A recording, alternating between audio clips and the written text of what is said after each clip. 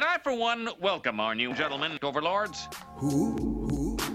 Now that's a team I can work with. I love it. I love bringing people together. How we doing?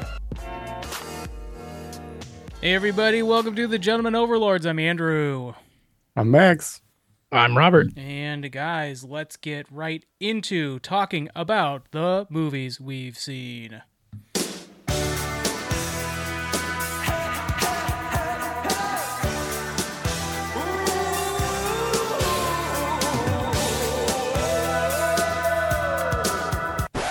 Don't you forget about me. Look my way, girl. Something breakfast. Movies we've seen. Robert, batter up. Batter up. And I'm going to clock this one. Hey, that might be at least a ground rule double for Last Action Hero. Whoa.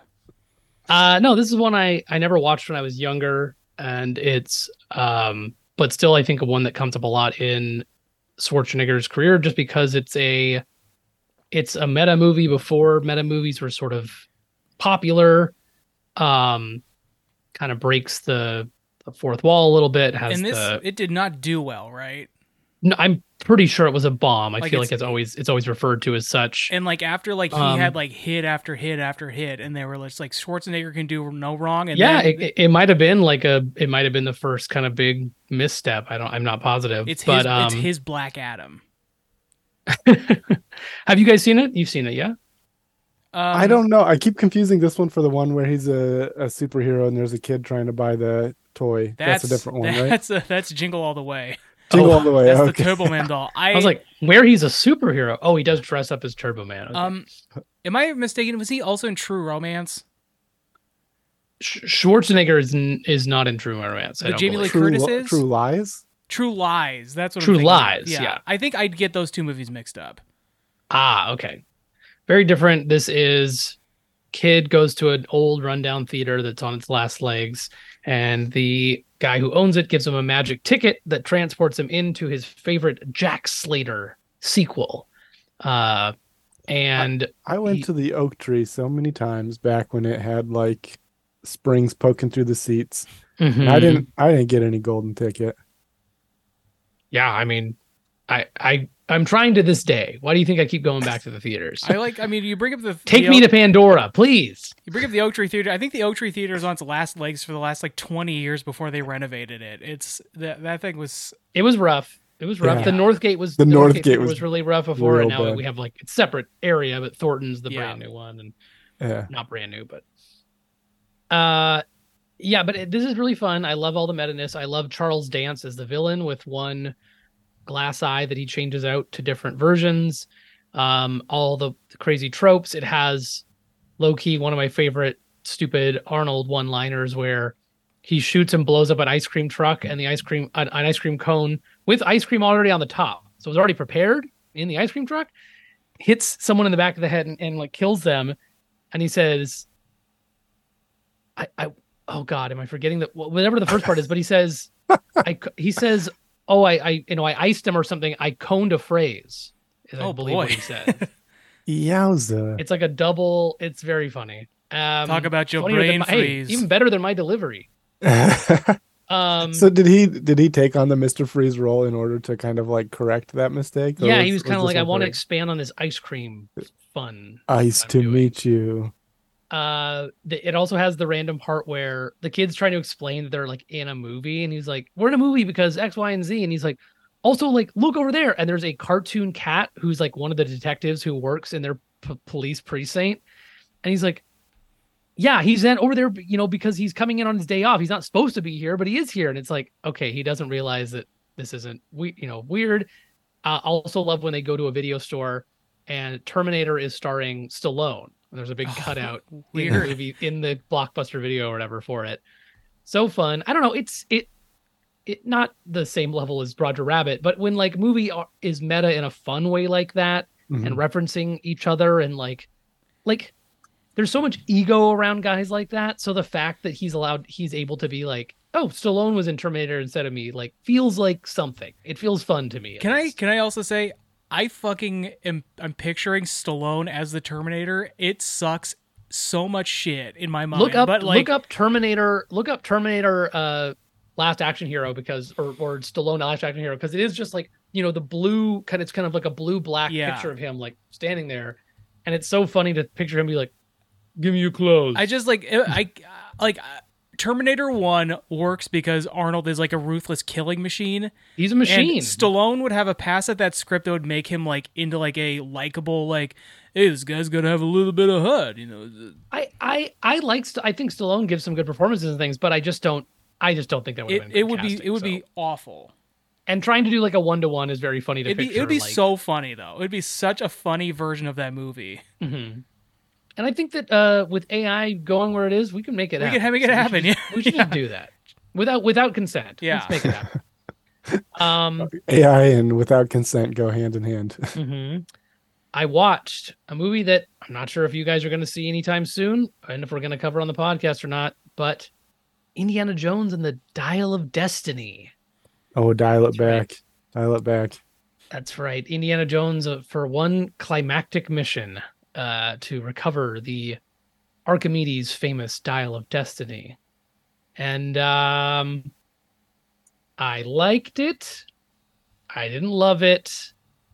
It is above Crystal Skull for me, which is a low bar. And it kind of makes I'd like it less than the racist Temple of Doom movie. And I love the racist parts, to be clear. Right. That's what's missing. The more insensitive, the better. I'm That's like, this is why I like these movies. They're back in the old days where you could do whatever you wanted. Great. It's I think it's doing some. Hey, it's no Spielberg movie, and I think that's its. I mean, it can't not be its biggest detriment. There's parts of Crystal Skull that I rewatched the movie, and there's parts that are just pure Spielberg, and they're great, and there's good stuff going on, and it's well blocked out, and you saw Ready Player One, right? Yes. So Spielberg movies lately have not been very Spielbergy either. So there's still like that you can see in shots. Like, there's just like shots that are Spielbergy, and that's also the cinematography too. But there's even his lesser movies evoke his style and can kind of bring that magic. The problem with this is my broad strokes are sort of like too much CG in parts where the first 20-25 minutes is a big CG filled. It's not all CG, but there's just like a lot of it. Intro, and I personally liked it, but there's uncanny valley stuff. There's parts where it's nighttime and murky and it looks just like low quality. It doesn't look like good quality. You even get the Indiana Jones sting at one part, and it's just this shot that is so like not heroic, in my opinion. And I'm thinking about, we're a week away from Mission Impossible: Dead Reckoning, and the scene I'm talking about in the starting has Indy climbing up on the back of a train and running, across it into the night.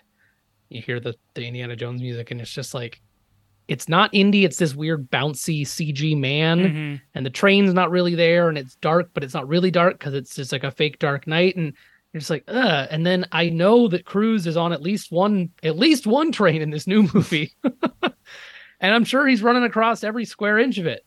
So, as I don't want people to have to risk life and limb and put themselves 100% in the shot if you can have a stunt double or whatever, but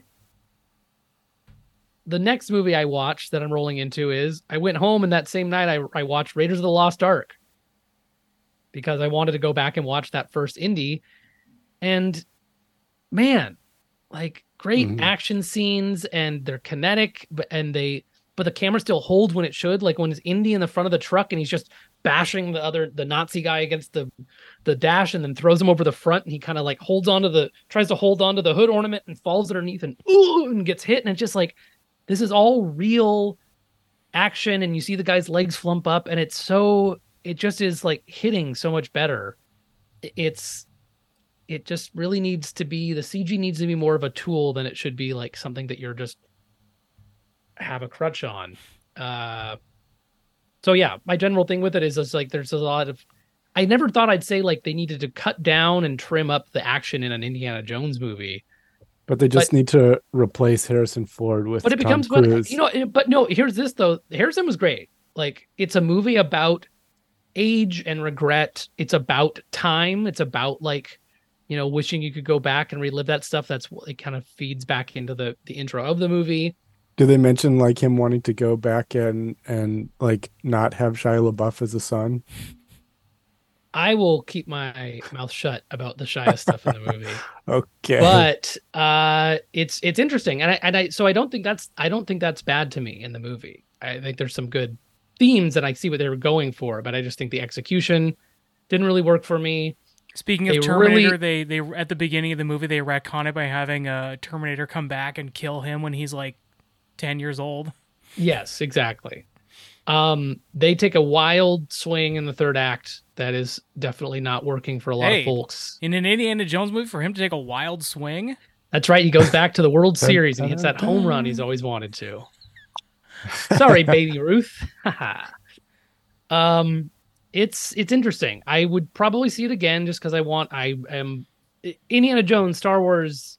There's just so many things from when I was a kid that I'm locked into and I love and I want to experience. So the same way that I gave Crystal Skull another chance recently, I would obviously watch this again and reassess it. But yeah, it's an odd one. It's definitely in the lower end of the indie oeuvre. I don't think anything from the original trilogy is less than. It is like the last one, right? Like this is for sure the last one. I mean, what do you mean that they won't do a spin-off with, Phoebe Waller-Bridge's character? I meant this is Harrison Ford's done playing the character is what I don't know. If he sold his life rights and image to Disney, I would not put it past them to release, another adventure with him just deep faked, onto a body. Sure. I really couldn't say. Harrison Ford currently alive. I don't know. Maybe he will do one when he's 90, but I don't know. We'll see. I also like Could that he as even play the Sean Connery role in he could. Didn't look up if he was older than Sean Connery when he was in Last Crusade, but it would be interesting to know. Cool. Yeah, but that's about what I've seen. Max, what about you? Watched a movie called She Said, which is about. Oh, that's what she said.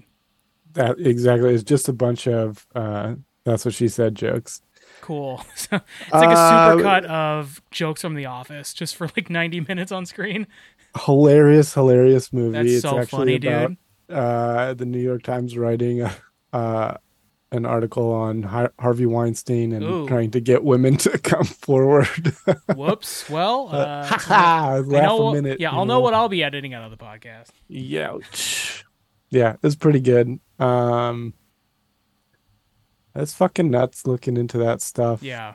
The movie itself, I don't know if it was like too much new information or anything like that. I don't if anyone's followed the story, they probably know what's going on in the movie. I think there's probably a lot of people who have not deeply followed the story. They just know that Harvey Weinstein is a fucking bad person. And so like I would guess there's not a ton of people who have like followed it deeply because like I think the more you know about it, the grosser you feel because like this man was like so fucking prevalent and powerful in the movie industry and fucked up so many people's lives unnecessarily just because he was like a horny old dickhead.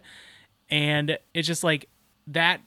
I mean, like he's not the only one. And so like the more you know, the more you kind of have to like look at the movie industry differently, I think. Mm-hmm. And I think like this movie kind of focuses not too much on the details as much as just what it takes to get someone to come forward and why, how it got covered up and stayed covered up for so long, and like what it took to get people to come out against a powerful person. And I think it does that pretty well for someone who's not versed in it, like someone who wouldn't really take the time to watch it wouldn't take the time to research that or anything, unless it was in a 2-hour movie or something Yeah. that they could kind of watch. And in that case, it might, walk you through it. That's probably the best case for this movie existing at this point, right? Because like in some ways, it's like, okay, now you're telling the story now that he's in jail for hopefully the rest of his life or whatever, and like what are you doing? Like what's this for? Mhm. Got him. He's in jail. Now we're gonna smash him with this movie. But I do think it does a pretty decent job of showing, like, yeah, there are reasons this stuff doesn't come out right away. There are reasons to think that more of it's out there than you think. Mhm. And I mean, there's people that will Yeah. never say what happened to them personally, or someone that Mhm. they knew because they can't, or they feel like they can't, or They have, and they haven't. No one it believed never them, and got. now they Yeah. are just fucked. It's just stupid. Yeah. Yeah. Oh yeah, and all the different, like, they came out and tried to go up against someone, even took it to court, and then ended up with the settlement in order to survive it, essentially. Right. And then they legally cannot talk about it anymore. So yeah, a lot of dumb shit there. And then I watched the Super Mario Brothers movie. Da da da da da da. God, talking about whiplash. And it was even worse. Wow. Well, I mean, all right. So I didn't like the movie. And I also feel like the Bowser motivation should probably have been updated for this movie. I feel like now's the time to do it. This whole Have like, him not bought him would be marrying like Peach. forced marriage. Like, I love you so much that I'm going to threaten your friends' lives and murder them if you don't marry me, right? And then like I mean, he's a bad guy, so he's gonna have shitty, dumb ideas. But I know these things happen in the games and kind of have been going on for a long time, but like to choose to put out something brand new where you're introducing your stuff to a new audience and a new format, essentially, in a big way, right? Like there have already been Mario things going on, but this one's kind of I think they were just trying to keep in like the tradition of the first Mario movie, where Koopa also brings women to the underground world to potentially be his bride. I think was also part of it, or at least he thought that they would let him connect the worlds. I understand why they did it. I understand that they don't want to change, but the story that they started telling, several decades ago and want to keep telling, I feel like could be updated, probably should have been updated. Feel really uncomfortable to me watching it in this movie. I'm like, this is weird. This is not a kid's movie. What did you think of the music? The needle drops. I didn't really like the. So they like. Isn't it weird that Mario doesn't have any half, good iconic music you could use in a couple parts? It's a shame because they had to use a lot of like 80s music and stuff. Yeah, so half of it is 80s music and half of it is some of those like music stings, but like filtered through the fucking orchestra. Like it's like a big classical big band version, which I don't mind, but it's like you could just play the music. Like I don't know, you could just play the music. It felt out of place. I think the music is a big negative to it. I also think this movie makes a very compelling case against actors taking the role of voice actors. And actually, in my opinion, Chris Pratt was one of the like least offensive of the group. I think that he wasn't great, but he's not bringing a lot to it, and it pissed me off. I appreciate that. Remember the starting when it shows the commercial, and they're like, "It's us, the Mario Brothers," and they're like, "Come and hire us to be a thing," and then it pulls out. And they're like, "Hey, what do you think about the commercial? Was it weird that we put on the voice?" And I was like, and I was like, "You should have done that voice the whole time. Just do that." Like, I think it would have gotten. Expecting. Who cares? It would have gotten annoying, but like the fact that it's just essentially Chris Pratt talking to Charlie Day, and then they go up against Jack Black. like Jack Black is doing the best job. Really? I'm not here. I'm not going to say that Jack Black did a bad job. I'm going to say that Jack Black doing the job that he did was distracting. That I wasn't watching Bowser. I was watching Jack Black as Bowser. And it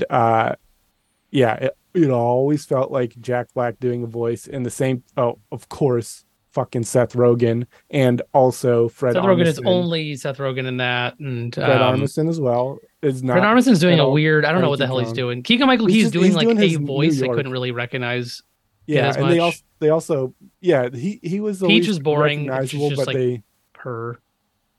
pitch shifted Keegan-Michael Key, so like it turned it into a Toad voice. But anyway, my point is, I think that they didn't need to do that. I think they could have just had voice actors rather than star power. I mean, they need star power. It's a Mario movie, so. Oh boy. Wah, wah. Robert, that was pretty good.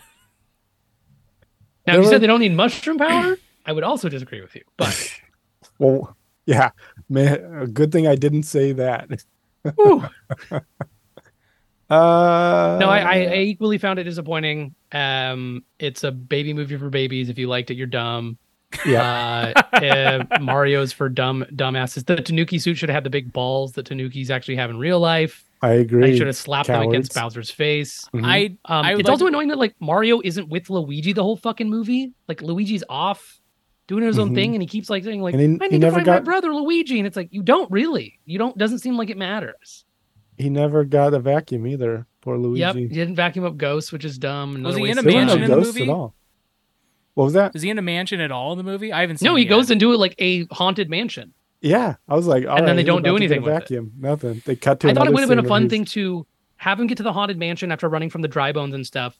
Maybe he finds a vacuum. He goes like, "Ugh," and then you think he's like dead, and then meets up with Mario 15, 20 minutes later. He comes out of the mansion. He's loaded up with like ghost catching stuff. Now he's like more confident. He's like, I just went through this whole thing and now I'm like more of a badass. Like I thought that would have been a more interesting thing where he learned on his own. He didn't need Mario, but does We want to gotta- come up, sync back up and help him. This is just my dumb pitches, and I think it would have really helped. But We got a Luigi stand here.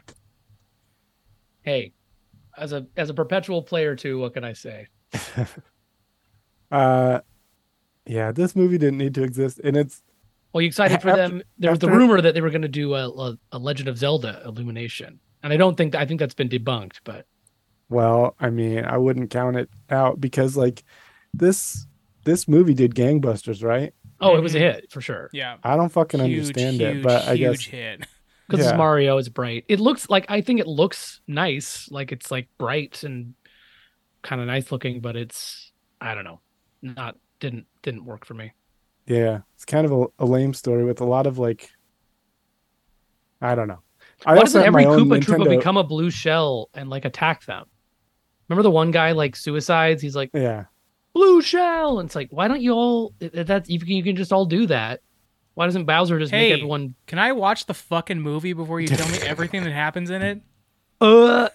yeah, it was really excited to watch it after our reviews. I mean, I will see whenever it becomes available on like fucking Peacock or something. I'll watch it, but I'm not like obviously I'm not sorry, busting there's down a the blue door to shell. see it. So just shut the. Whenever you bring up a blue shell, just don't do it. Okay. As a general rule for movies going forward, if there's a blue shell in it, let me see it. Okay. Yeah. Oh, but that's all I've seen. Those two movies. How about you, Andrew? I just real quick, it is the 15th highest grossing movie of all time. Grossing. 15. Me out. That is fucking wild. That's Annoying there are- because it's not that good. There's 100 fucking Marvel movies, and this outgrossed like so many of them. That's wild to me. I mean, even some Marvel movies probably don't belong to be up there, but True. I understand the appeal. But damn, talk about branding. I was on a real Channing Tatum kick this week, and I watched The Lost City with him and Sandra Bullock, where they. Oh right, with Yeah. Daniel, that Daniel was pretty Radcliffe fun. as I well. thought that or- movie was really fun. I thought it was really like I enjoyed it a lot. I'm trying to remember. Max, did you watch that when it sort of came out? And then Andrew, this is your first time, or Yeah. Yeah. Yeah, Okay. I thought it was really fun. I mean, like it's a very fun adventure movie. It kind of like it's a little more slapsticky and silly than like like the Mummy, like the 1999 Mummy or something. But like, I really thought it was fun. It didn't overstay its welcome. The jokes were funny. Daniel Radcliffe's really funny in it. Like Sandra Bullock has kind of had a few misses in the last like 10 years, but like this one, she was like back in form. And like Channing Tatum, I think Channing Tatum is a great comedic actor. Like he's no matter how many times he does the I'm a fucking meathead and you're surprised by how funny I am thing. He's good at it every time he does it. Like he's really funny in the 21 Jump Street movies.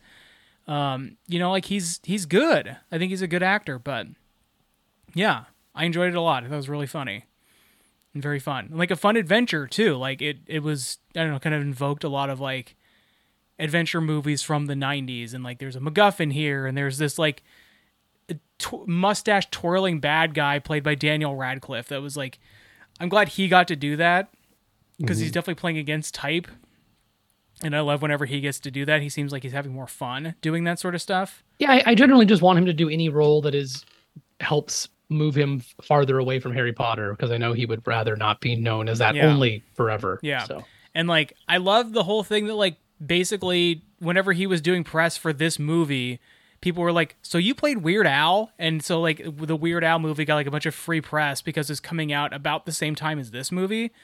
And so like Weird Al's like the Roku channel had like no budget for marketing. So basically because all these interviewers were like, wait, you played Weird Al? Like it says right here, you played Weird Al. He got to do like free press for the Weird Al movie on the back of Lost City marketing, which already did well and was a success. But like, I just think that's fucking cool. And then I watched Magic Mike: The Last Dance. Ooh, what'd you think? I think it's okay. It's it felt a little too in the weeds of like what it's like to put on a stage production. Like there was a little bit too much of like, hey, we're not getting like this part of the stage production is not coming together right. And it's just like sounds more like Sing. like the thing that's funny about the Magic Mike movies to me is that Magic Mike 1 was not what people wanted because it was like a Soderbergh drama, that it was masquerading as a hot guys take their shirt off movie. And then number 2 was like, ditch Soderbergh, it's just fucking hot guys roaming the country taking their shirts off. Okay, I'm on board. Okay. And then Soderbergh came back for the third one, and it's a little more like character drama-y than the second one, but it doesn't quite get back to like the, this is like a hard drama in the first one. It's kind of like a mix between the two, and I think it works, but it's a little too in the weeds of like, there's all these production issues at this stage thing they're trying to put together. But man, Channing Tatum's fucking hot. It's really funny. There's the funniest part of the movie to me is he gets taken to London by Selma Hayek, and he's on a fucking video call with Matt Bomer, Kevin Nash, what's his name? Joe Latrulio. Joe Latrulio from the first movie. Joe Manganiello or whatever. Yeah. And then a fourth guy who I didn't remember his name, but they're on a fucking like Zoom call, and they're on like shitty internet Wi-Fi, so like they're all cutting out a bunch, and like it's just like, what is like, why am I watching a shitty video call on like a big budget movie? Like this was a movie that was released in like theaters and stuff. Why am I watching them having a shitty 4-way Zoom call? Like our internet's better right now than like it was for this, like, and I know that like they were trying to simulate, oh, he's in this like apartment and blah, blah, blah. But it's just like, why is this here? It was so funny to watch that part, but I'm surprised you were so disappointed by a shitty 4-way between those guys. Hey, only because it didn't look as good as I wanted it to, you know what I mean? Mm-hmm. Yeah, I mean it's a fucking Magic Mike movie. It's hot guys dancing. It's about a big, like not Broadway, but a big production of hot guys dancing. So you get what you pay for. I think it's really fun. It was supposed to be an HBO Max like just release. It got a theatrical release, and now it's on Max again. So I thought it was good. I like Magic Mike XXL more because it's just flagrantly like, look at all these fucking hot guys. Look at these beefcakes. Like, there's almost no story here. And then this one, they tried to throw in a little bit more of a story. And I think, like, some of the, like, Selma Hayek going through a divorce stuff doesn't really work that well. But it's a nice send-off for our boy Mike. And there's so many times where somebody accidentally says Magic Mike in it. So that's another thing to keep looking out for. Magic Mike fans, keep a lookout for all the Easter eggs of people saying, "This is so magical, Mike." Take a handful of popcorn every time you hear that line. All right, that'll do it for movies we've seen. Let's move on to TV shows we've seen. TV shows we've seen. Robert, have you watched any TV? Watching Secret Invasion, which we're going to cover on the mini. Just watched the third ep. Won't get into any details since we're going to talk about it, but it's a show that Marvel is putting out. I haven't seen the third episode, but if you fucking mention there's a blue shell, I swear to God. You might say that the certain scroll has a blue shell that is going to help him in the fight against Fury. Yeah, I don't know. I'll keep it very general, but I'll just say, like, for being like, this is the halfway point today, it felt kind of like, all right. When are we going to get to the point? Come on now. Although I am questioning whether they're going to do anything sort of big and tricky. I've said for a long time about Marvel shows is that you can't really count on having anything too groundbreaking occur because you're counting too much on people watching those to then watch a movie to go, huh? How come this guy is this guy now? Right. How come like there's already going to be someone who's going to go see the new Captain America and be like, huh? He's Captain America? What? I don't understand. I don't get it. It's like, well, we've had Captain America pass the shield on, and we had a whole show for him about. Like, you should know that. If they do something big with any scroll reveals in this show, which have some inkling about some characters, that will be interesting for them to pull off. But I'm just not sure. I just don't know if it can get as big as I'm hoping. I mean, already in the first episode, they killed off a major character, and like I don't want to. Yeah, we don't have to talk about who it is, but like that to me is they've already sort of like given like not that people are going to go to Captain America 4 and be like, where is blank, and then you have to like find out on Wikipedia that they died. Man, I want to say something, but I don't want to like. We'll talk about it. I'll just say Marvel has never killed off a certain character, certain characters, and then brought them back via a show. So who knows? Sure, yeah. At any rate, we'll see how they wrap it up because we're at the halfway point now. But I will mention that the other television show I have watched recently, that's right, I couldn't get enough classic Indiana Jones after I watched Raiders of the Lost Ark, after Dial Destiny. So I watched my first episode of The Adventures of Young Indiana Jones. Never seen it before. Looked up some lists to see kind of what are some good episodes. Who plays Indy in that one? Oh, Max, why would you ask me that? The Adventures. It's the guy from Boondock Saints. Sean Patrick Flannery. Oh. Is young Indiana Jones. I like him as young Indy. It's good. He's not exactly doing like a Harrison Ford impression. Maybe he's going more for River Phoenix. That's a little bit more in line, the one for Last Crusade. But I watched the episode Treasure of the Peacock's Eye. And one thing I did like about it is that it truly globetrots a ton. They go from the trenches of World War I, where the armistice is about to be signed and literally like fighting stops in the middle of the no man's land. They travel to France to meet his Belgian friend's wife and family. Now that the war is over, they hear about this diamond. They go to the Far East. They go to the islands, around South or Australia. I'll do all sorts of crazy globetrotting. Does he have the Boondock Saints accent while he's doing Indiana Jones? Yeah, he's like "Nomine Patre," and he says the Latin, and he blows people away with like double revolvers. No, it's really it was fun. I am not sure if it's a show that I'm going to go back and watch it all because I can look past some of the obvious budget constraints and stuff like that. There's a part where someone gets thrown against the wall of the ship, and I'm pretty sure the whole wall like jostles because it's a set. That's kind of funny.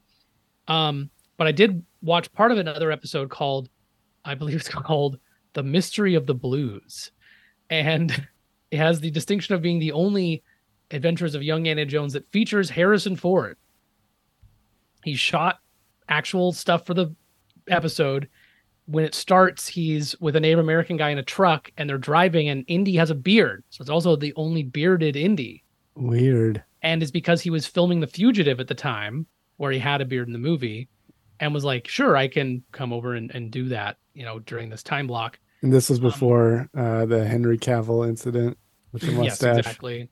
They get to a cabin. They're hiding out from these gangsters, and the guy he's driving with is like, "Thanks for getting this, this pipe for my, tribe back, and it's a big, it's a big deal. Thank you so much." So a lot of history with this, and he goes, "I'll tell you what's got a lot of history to it. This little saxophone I just found in the cabin." And he's like, "How do you mean?" He's like, "Huh, let me tell you about it." And then he tells a story about how he was in New Orleans and like worked as a waiter in a blues club. And then I'm sorry guys, I'm going to spoil the end of the episode. When it all wraps up, cuts back to Indy and the guy. The door gets kicked in. The mobsters come in. They disarm them. Start walking out with the pipe. And they're like, he's like, "Indy, what are we going to do? They took the pipe." And he's like, "What can we do? They've got guns." And then he sits down and plays a little tune on the saxophone, but it's a deep, deep note. And all of the snow falls off the cabin onto the bad guys and covers them, except the guy's hand up in the air with the pipe. And he's like, "I guess sometimes it does work out, though." And then snatches it. They head out. Roll credits. Beautiful stuff. My favorite addition to the Indy canon. I wonder if this could be one of those That things where he can play the special note to make snow fall off. Wish it had been the brown note instead of that. Yeah, and there's like, "Oh, Indy, shit!" Like they hold it up as they're like just shitting their pants. Yeah, and whips their asses when they pull their pants down. You got him, Indy. You got him. You still got it, Indy. So if this hasn't convinced you to check out the Young Adventures of Indiana Jones, how about you should watch the Young Adventures of Old Indiana Jones? That's right. Dial of Destiny just came out. That is what I've seen for TV. Max, what about you? I watched a TV show called Jury Duty. Have you guys seen this? I haven't seen it, but I do want to watch it. I've heard good things, and I haven't watched it yet. Yeah, it's pretty fun. I wasn't totally sure going into it, like how I was going to feel about it. But basically, they set up this jury duty summons where everyone involved in it, in the court case, and all the other jury members, except for one, are actors. And so it's kind of this guy and how he's going to react to these scenes that they've set up. And John Marston is also James Marsden. James Marston. I think there's like a John Marsden, I believe, had tuberculosis and died from gunfire, right? Yeah, he was already all right. Red Dead Redemption. Yeah. Okay, that's right. Okay, so James Marsden, the actor, comes in because it takes place in L.A. and so he is playing himself, the actor, getting summoned to jury duty. That's funny. And like really hamming it up. He's quite a bit of fun in this one. And yeah, it's just interesting to see it all go down. It's crazy that they pulled it off. So there's one other actor that I recognized in there who was in like Reservation Dogs. He does a good job in there, and he's like playing a truck driver. And so as soon as you introduce that, right, actors that could be known from things as something else other than an actor, then you're risking the fact that he could figure it out. And in fact, after we watched it, it sounded like his role got cut down because I think he was in The Office or something like that. And because he was in The Office, they kind of put him in the back, not doing so much, just in case he happened to be aware of that show. I think they found out that he was aware of the show, but kind of had forgotten the actors. And he was kind of like took a couple episodes trying to place who James Marston was and whether or not he was actually John Marston. But he was just thinking about like, what I know I've seen you somewhere and stuff like that. So it was really funny and it really played into kind of the character that they had made of James Marston himself. Yeah, I think I had a lot more fun with that than I was expecting to initially going in. It's pretty fun. I do recommend it. Do you think that it would have worked? Because originally it was supposed to be Will Ferrell doing the James Marsden role. Like, I sort of think it doesn't work with Will Ferrell. Like, I think it's like, I think somebody would be like, I think their antennas go up right away. And I don't like, Will Ferrell's been a good actor and stuff, but I sort of feel like in a comedy setting like that, I just don't know that he he can't like not heighten everything too much to the point where it's like, oh, this is fake. Yeah, I don't think it would have worked as well as it did here. I think James Marsden did a great job. He's part of the reason, like one of the major reasons why it's actually why they pulled it off, I think. And I think you're right. Will Ferrell would have done a much different thing and would have changed the perception of everyone involved. Yeah. Like, yeah. Because there are a lot of moments where he was like, this is so wild what's happening. Like, this is so weird. I can't believe it. It's like I'm in a reality show, right? But yeah, I thought that one was good. Then I watched season 2 of The Bear on Hulu. Strong recommend. They have one episode about halfway through with a ton of star power in it. Another Mario movie reference. Wow. But this movie goes deep, man. They're making fucking star power references in The Bear. It's so the TV show is about a guy starting up a restaurant and kind of like dealing with all the baggage in his life and all of that. And this episode goes so hard, and it's not a whole lot about it's not about the restaurant, because it kind of like takes a look at his family setup. It is about cooking, but it's not about the restaurant and not about him cooking. But it is so fucking nerve-wracking. They do a really good job of making the kitchen feel like it can be really hectic sometimes. But this family one was way more hectic than that. It's good though. It's like one of those things where you're done watching it and you're exhausted, but you're like, they did a good job with that. They really pulled it off. And this season, they are trying to get their restaurant set up so they can start serving and get their the chefs and everyone in line to like be able to function at the level that they need to make this work. Especially like they deal with the fact that other restaurants are closing due to like COVID and people not going to restaurants as much anymore. And I think they use some like real world chefs and real world examples. I believe, I didn't look into it, but that's kind of how it felt. So kind of nuts. It's a really good show though. I recommend it.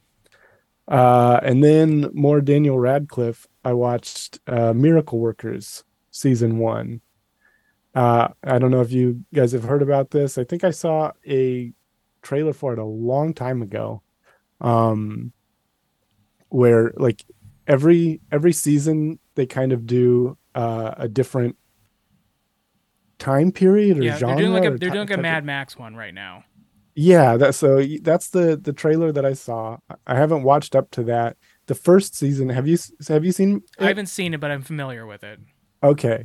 The first season is less about that. It's kind of Good Place adjacent, where this is the afterlife and they're kind of in heaven. Steve Buscemi plays God and is fucking hilarious.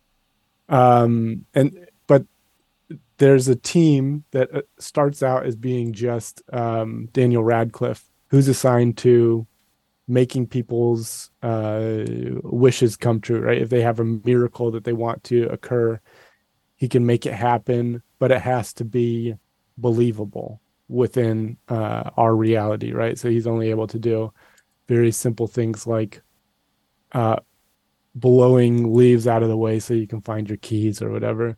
But they have a lot of fun with all of the stuff they do. It's a pretty funny show. Another one that I liked a lot more than I expected to like it. But I've been enjoying it, and I think I'll continue with the other seasons too and see how it goes. Cool. Yeah. Big recommend. And then I watched a couple episodes of Queer Eye, which is tearjerker of a show.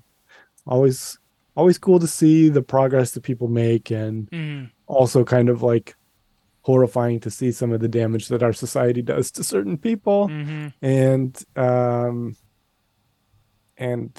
how much people need each other, and they need to kind of like open up and allow things to allow other people in and allow themselves to flourish and Yeah. all of that stuff. It's really touching.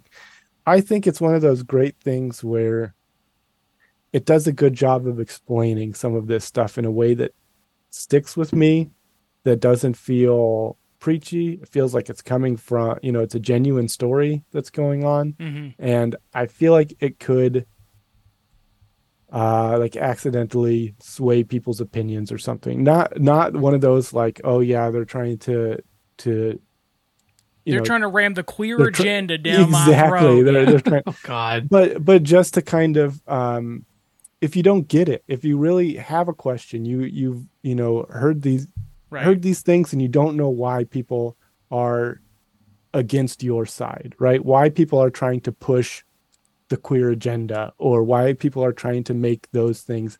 Genuinely, if you have questions about that, I feel like watching this show will give you some explanation of why it's needed, of why there is so much hurt being caused by the things that are going on that feel like, well, I've grown up this way. This is what I know. This does a good job of kind of walking you through each step. This is the personal effect that it has on people you've never met.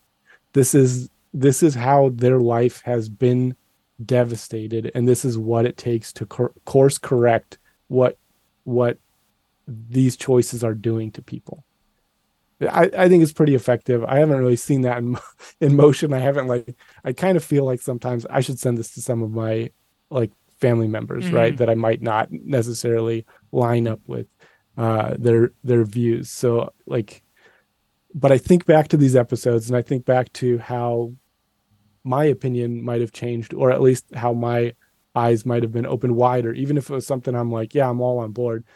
Now, after watching some of these episodes, it's like, absolutely, I can't believe this stuff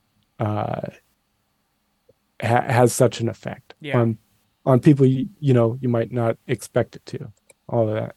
There are some good ones with religion as well, where like a couple people, Bobby in particular, grew up religious and grew up hating themselves because they thought they were wrong. And there's like one episode, I think it's early on, where Bobby has to go back and like renovate a church for someone, and like it hurts to watch it. And it's like really it should explain kind of what it does, what the effect is that you don't necessarily know is happening, but what it actually is. Yeah.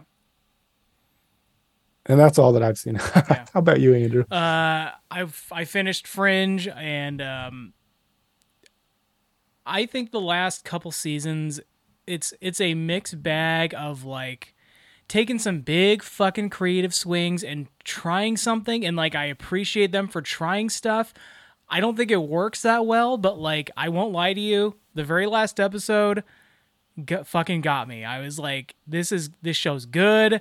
Fucking John Noble is like so good as Walter, and like he gives this like performance when he's talking to Peter in the last episode where I'm just like, fuck, like I get it. Like this is like 5 years of building up to like this specific point, and if like all this bullshit of like, resetting the timeline and introducing new characters and they're gone and they're fucking back and all this like sci-fi stuff, it all doesn't matter because like this part of the show fucking works. And I was like, God damn, like that was so good. So there's problems with the show and it's not perfect, but gosh, that ending was good. It got me.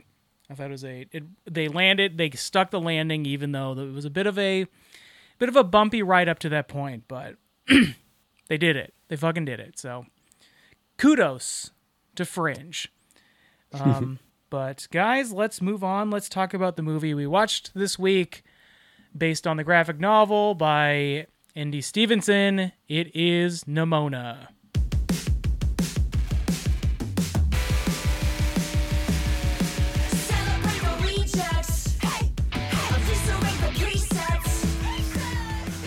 Nimona, streaming on Netflix, starring Chloe Grace Moretz and Roz Ahmed Rizamed, excuse me.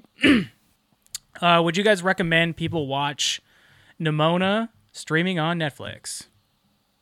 Yeah, definitely. I read the graphic novel years ago, and it's pretty good adaptation. A little different in some ways, art style wise, and some story stuff. But no, I thought it was really cute. I thought it was some good casting for the voices. I really liked the style, especially like the futuristic kind of medieval tech style. And yeah, I would definitely recommend it. Max, what about you? Yeah, I enjoyed it a lot. I have not read the comics, and I am interested in doing it now. Like I definitely want to check it out. And it seems like there's been some contention over like how much they changed, what they changed, and if it should be changed. And I know that happens all the time, but I had read up on it, so I'm curious what they said. But okay.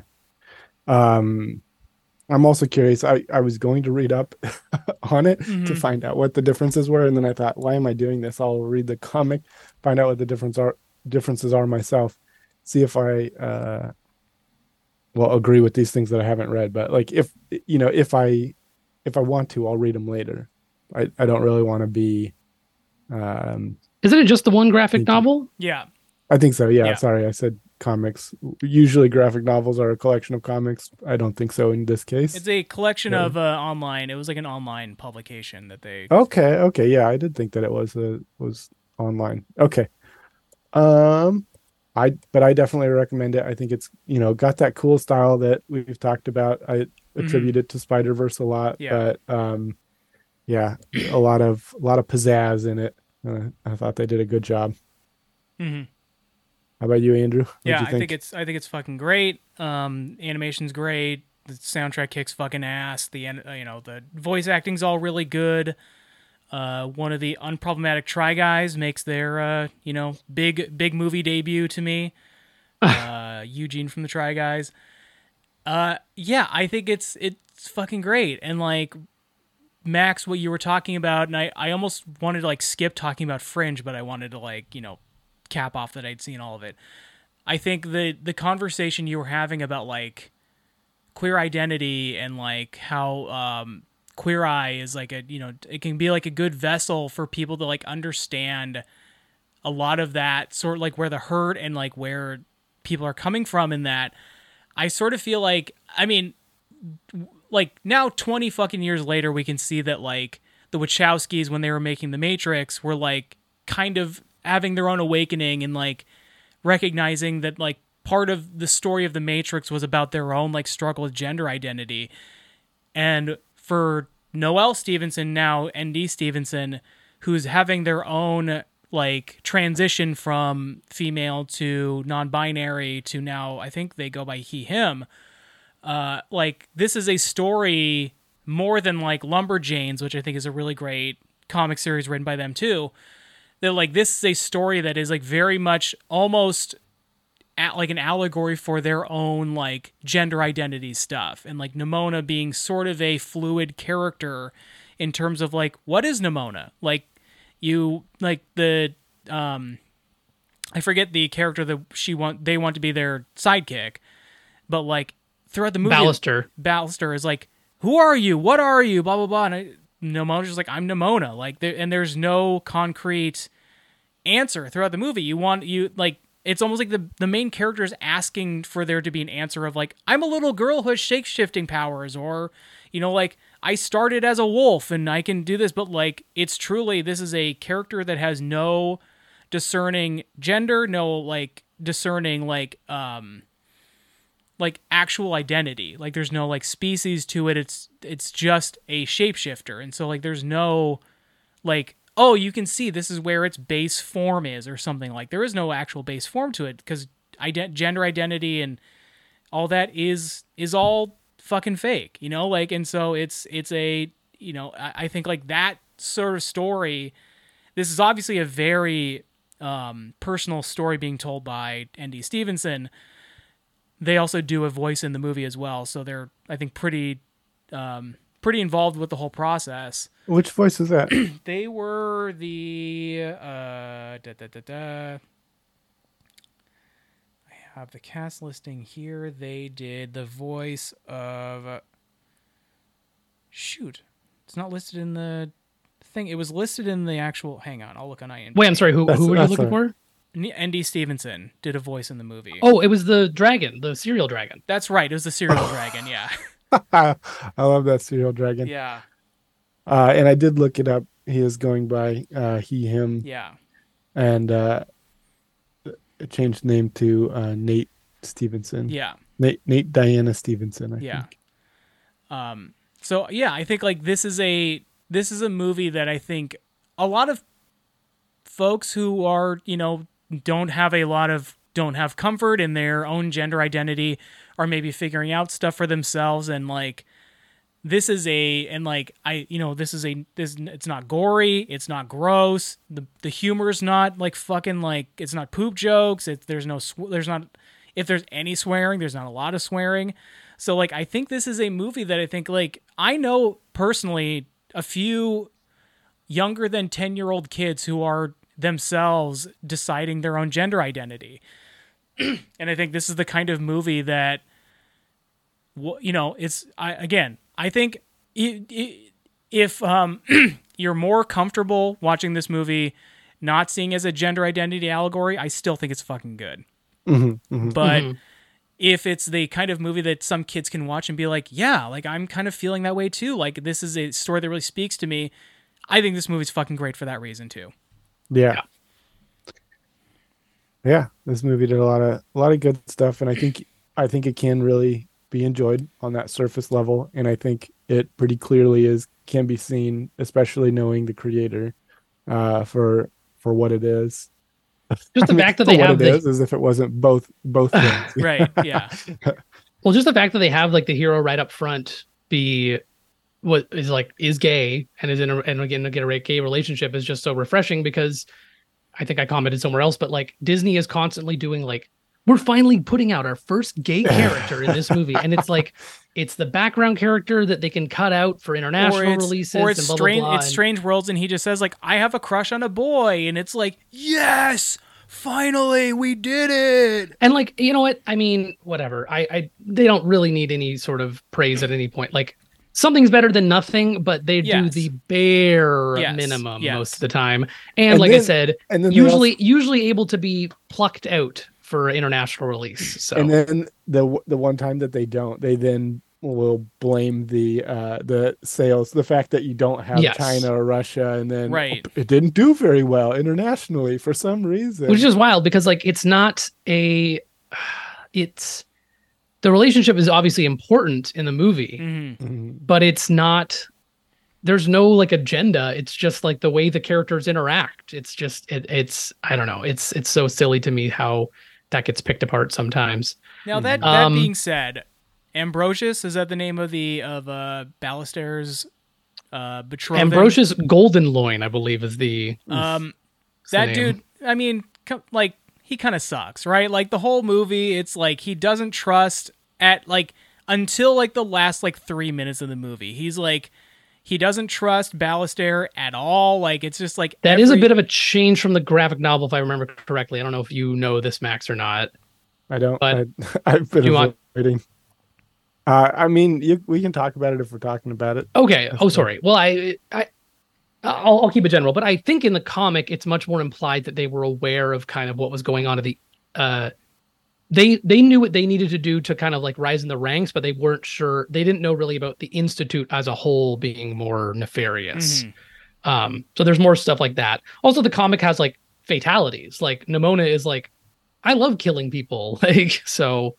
That's they do kind of gloss over that in this one, which but they also kind of don't. There's not really like, she's shoving people into the wall and they're all getting beat up, but they're not like, she's not icing people. They're not like impaled on a thing, or she's not like ripping them in half. Yeah. Only in the drawings that she drew. Yeah. Exactly. She wants to be more violent than she is. I do think that this is it continues an interesting trend in all of the kids movies that we've been watching of having the establishment basically be the villain, and the person that or person or monster or whatever that is at the center of the story that Is is actually good. yeah, like they're Well, like Sea Beast, we misunderstood. just watched not too long Yeah. ago. Exactly. Yeah. There's that one. I feel like there's a couple other ones that we watched, but like, Strange Worlds, I think they're like, Mhm. oh, what we're doing is actually wrong, and that this thing that is attacking us as a, They're right to try and kill us. yeah, it's a immune reaction or whatever. So like, it seems like it's becoming fairly common.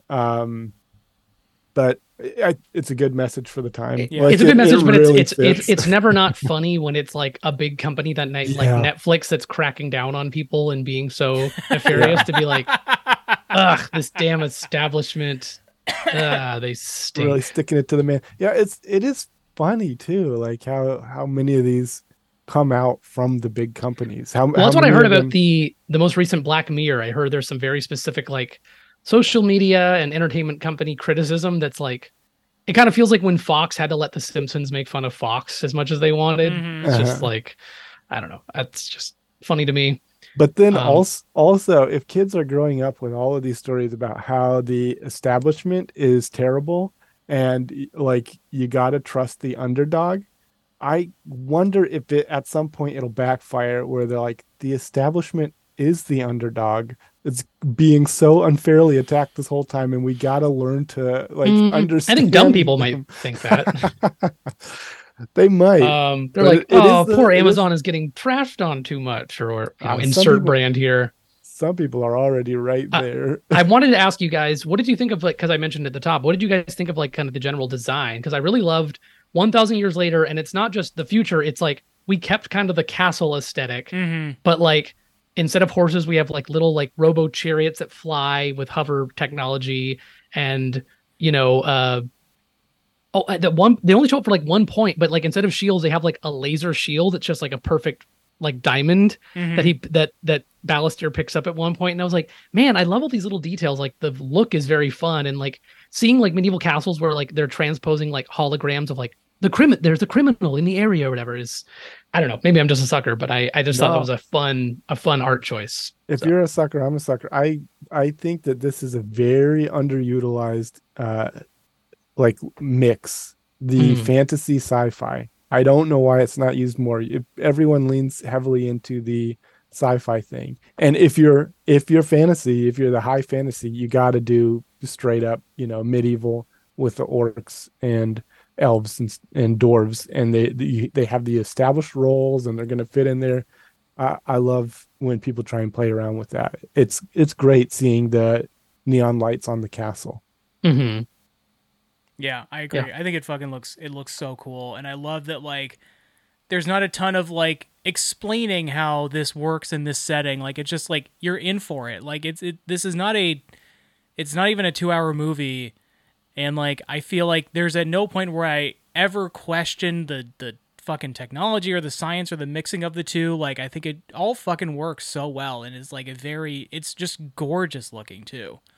Yeah, they do a really good job. My super duper small nitpicks is sometimes it just doesn't work for me in a animated movie where they do the like, what are you talking about? And do like the slow-mo kind of thing. Sure. It's just it's a personal problem for me. It's not bad. It's kiddie. It works. That's the other thing I want to say. Like, I feel like any of my criticisms or my criticism in general would be kind of like just things that like I recognize aren't my thing and work for the film, but aren't for me.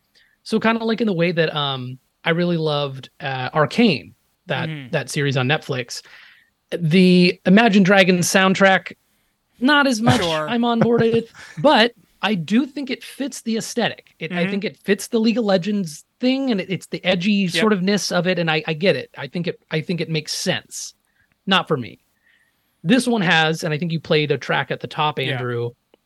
Kind of this like girl punk kind of like song stuff throughout. I would say like when a song kicks in with lyrics, it tends to be maybe it might all be the same band. And I'm sure that they're a great band and they're very popular and everyone loves them. But for me, wasn't my favorite music. I think it makes perfect sense for the character Nimona when she starts running around and doing her thing for that to kick in. So my criticism is truly just my own little preference thing of like, oh, I think they could have done like a kind of a cooler, more operatic song here, or they could have done something a little different. And I'm sure for other people, they're like, I'm so glad that song was in that scene and it fit perfectly and I loved it. So I understand that too. I was thinking the whole time they should have played an operatic version of a Mario song right here. I just wanted to be the Guardians 2 soundtrack. She said, Brandy, you're a fine girl. What a good. Yeah. Yeah. Yeah. Moving on. Yeah. Moving on. Yeah, I think so. I think we're going to move on from that joke. Let's move on. You think that's bad? I loved that if you hadn't seen the trailer, it does sort of tease out her powers initially. I think that's a fun thing to like, she's in the jail cell and then she's outside of it. And you're like, how did she get out of there? And it's never showing, you're never seeing even like the flash of her changing. It's just like, it seems like she's teleporting. Yeah. And then the actual reveal when they they get into real trouble in the castle and have to break out is really fun and very cinematic. And I love the way that they have it her character constantly changing and, turning into a whale to crash through multiple layers and all sorts of stuff like that. I think that was really good fun. It was kind of interesting watching this after Dungeons and Dragons, where they also have an escape from a castle with a shape-changing person who turns into a deer and then turns into a like eagle. You're right. This movie sucks. They ripped it off. Fuck. No, I think that they both have their play. Like they both. It's a big year for like shape changers in castles, basically. I hope can't wait for the third one before the end of the year. I would also like to. Go ahead, Max. Sorry. No. Make a joke. If this is a joke, you can do it. Okay, I was gonna welcome back Chloe Grace Moretz onto our podcast after her initial outing in movie 43. Oh my god! I think that might be the last time we talked about a movie that she was in. Yowza. I didn't look her up. I've heard the name. I don't know who this is. She was a hit girl in the Kick-Ass movies. Oh, okay. Mm-hmm.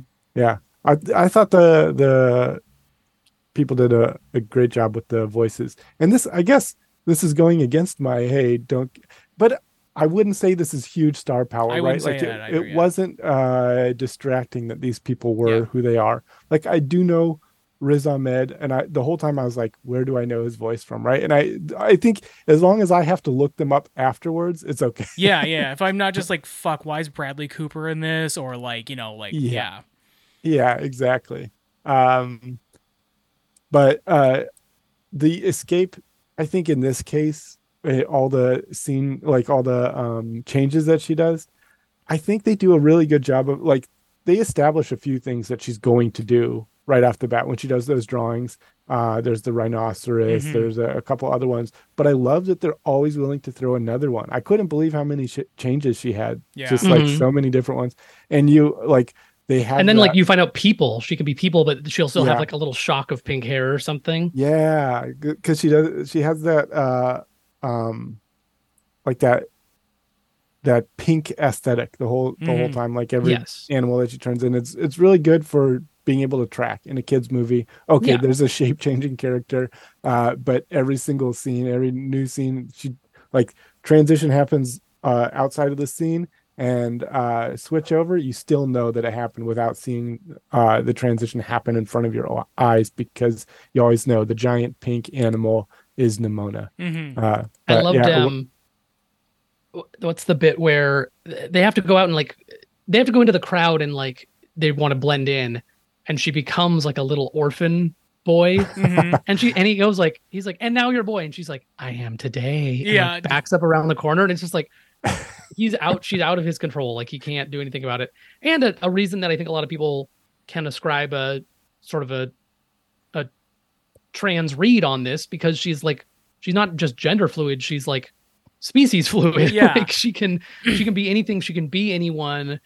And she's like, I'm a boy today, which is I thought was a fun thing to include in there. And like you said, it's obviously, if it wasn't at the time of the initial release of the novel, something that the author has definitely locked into since. And really fun. And I love that in general, that character, that possessed little like demon boy is very funny. When they kidnap the person from the castle, and like she's like, they're like interrogating that like courier or whatever, and then every time they would like talk and like she'd do the little, or they do the little boy voice, and then just like the eyes would turn white and just like that is so funny. I also think it's kind of great that we're like, so she's a shape changer, turned into whatever she wants, right? Yeah. And we meet her as the character that like she's constantly going back to, right? But then we get a flashback of her as a child, and she's like a different looking character entirely. So like, maybe it's just a younger version with a different haircut. Did she not look kind of like but... that red hair girl that she becomes? Didn't she kind of look like, well, when it starts out in the flashback, it's like tiled drawing. Yeah. She is like a little kid running with animals, but I don't remember what they said initially about, like, I do think she was a human that somehow kind of got that power, right? Or did I misremember that she's sort of we don't know, and I think that's sort of the point, is that it's not important. It's like the Joker. He keeps telling different versions of his origin. But I just thought it's interesting that like the initial, like she's been around for a long time. Yeah. At least 1,000 years, because they cut to 1,000 years later after Glirful. What's the name of the holy woman that ended up helping them? And Glorith. Yeah. She's in a form though that isn't like visibly 1,000 years older than that little girl that she initially was. That's like different than the initial form that we see, but she's kind of just inhabiting that maybe more often than all the other forms that she could inhabit. That it kind of makes you feel that this is the current choice. This is the current choice when she has to be a human, but she even says, when I have to be this version, when you say, can't I just be normal? Can't I just be a little girl? Like, it feels like I'm itching. Like, I feels like I don't want to be in this body. And when I transform to anything else, when I'm a bird, when I'm a rhino, when I'm a whale, I feel like me. And I feel like when I can transform and be who I want to be, that's when I feel real. It's when I have to conform. I have to be the form of the little girl or whatever that she disconnects. And it would be true for any form, right? If she had to stay in the deer form, if she had to stay in a whale form, it wouldn't work. Maybe so. Yeah. I mean, maybe just the constant changing is part of it. But the fact that even as the Nimona, as we know her, is still kind of her uncomfortable form. She's like, when people telling her to stay that way is just not fun. I also love just like the very subtle, like she's got kind of like little sharp kind of like teeth almost always. I don't know that it's supposed to be that she's always semi-transformed in that way, but when she smiles, she's got kind of like the sharp teeth. And then she does like, literally smile and have like little shark teeth. And I love like the little like, just like she was great design. Like I like the design in general of some of the people. Some of them was kind of a little generic-y, but Nimona was great. And just like her like really creepy smiles. And when she's like gets all metal and is like really crazy, happy that she's about to go, sow some chaos and stuff, is just so fun. I really loved that character in particular. So I'd like to quickly hold our feet to the fire. I think that an important message in this movie is that Nimona is not a gendered character.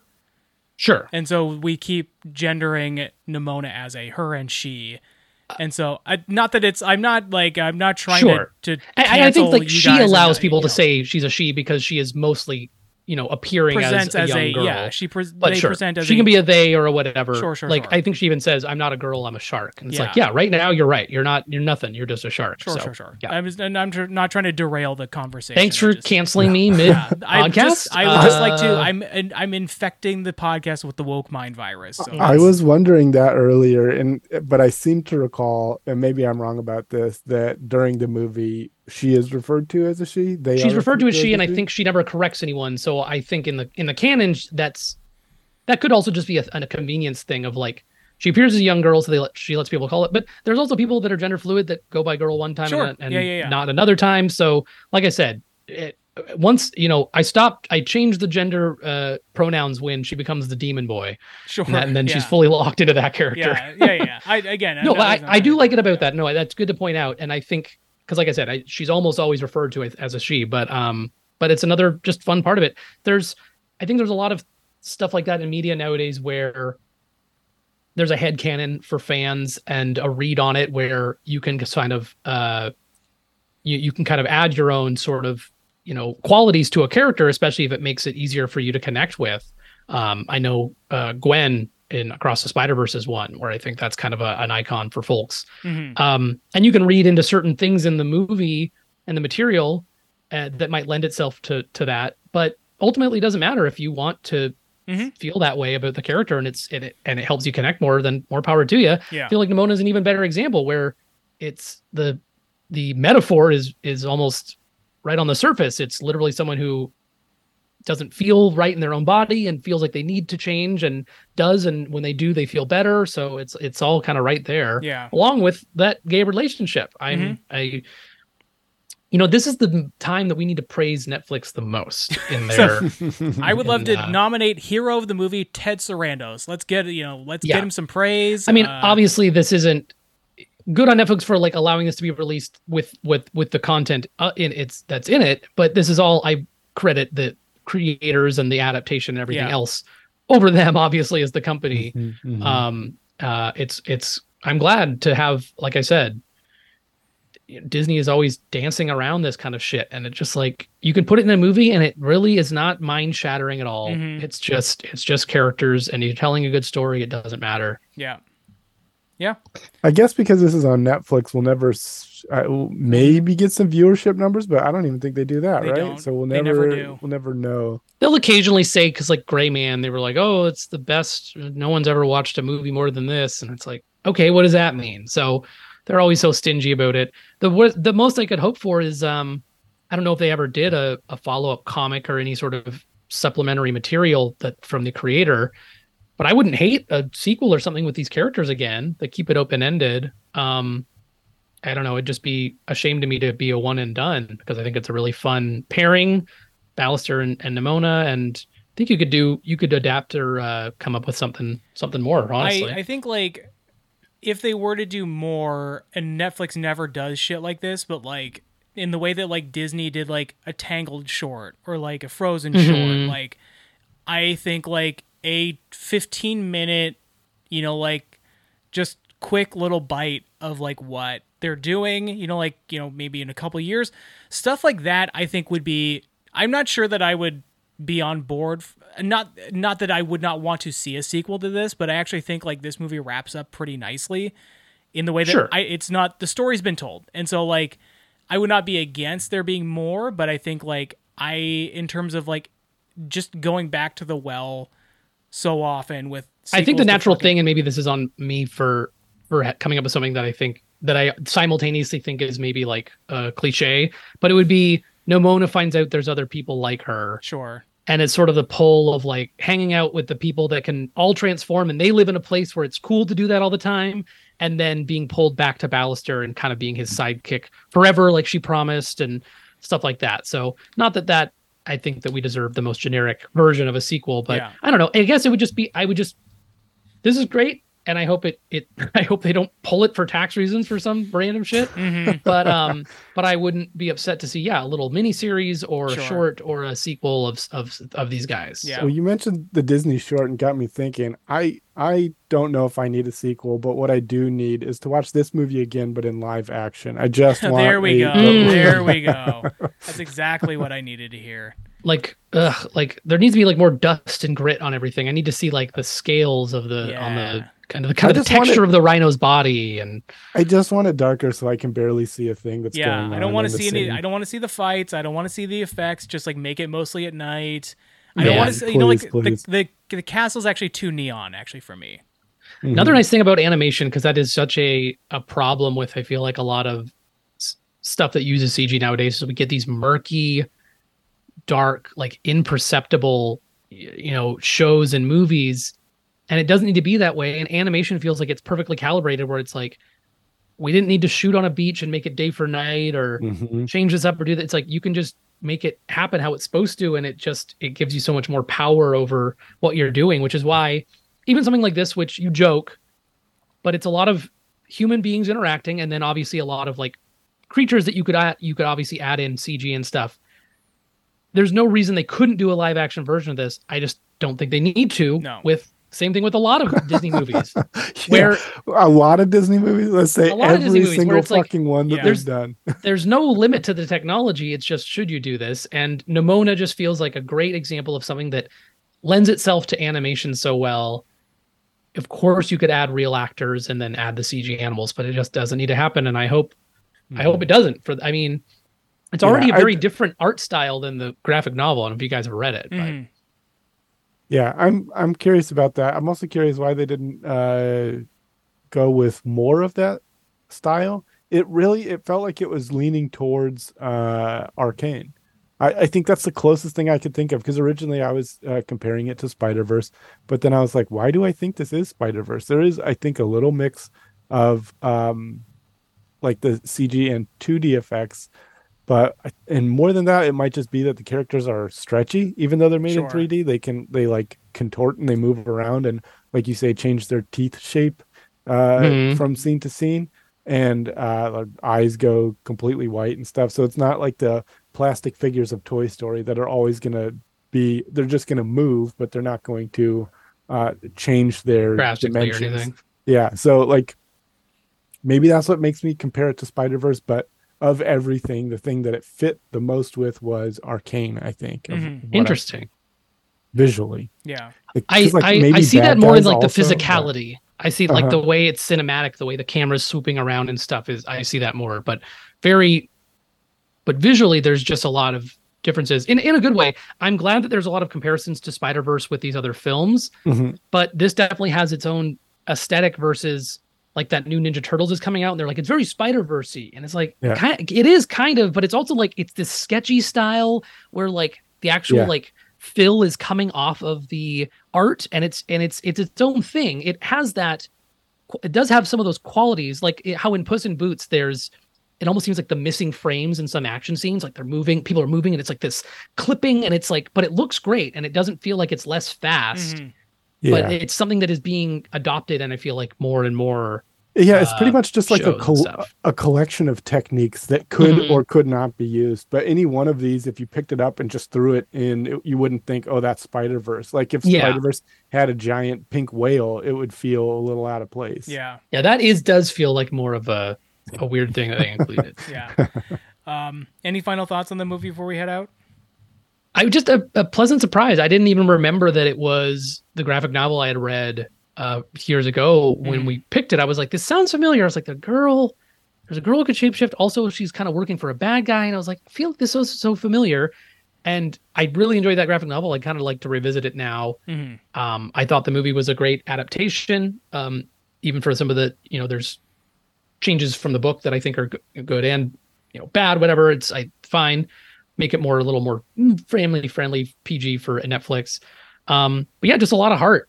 And I think the Riz Ahmed and Chloe Grace Moretz are doing a great job, delivering those characters to the screen. I hope everyone gives it a shot. I would love for this to be a sneaker hit on Netflix. So, Max, what about you? Yeah, I agree. I'm gonna get the novel and check it out. I thought it was really fun. And they thought they did a good job with it, and I think people should check it out. As long as you live in the same household as the person who has the account. Please don't enjoy Nimona somewhere other than your own household. You just can't do it. You got to think about the companies, because if you don't do that, we're all screwed. Yeah. You got to think about the companies first. Thank you again, Ted Sarandos. The real hero of the movie, and Susan Sarandon. Thank you. Susan Sarandon. Ted Lasso. Thank you all. And God bless Netflix. God bless. We love you. And hey, we'll see you next time. See you next time. Bye-bye.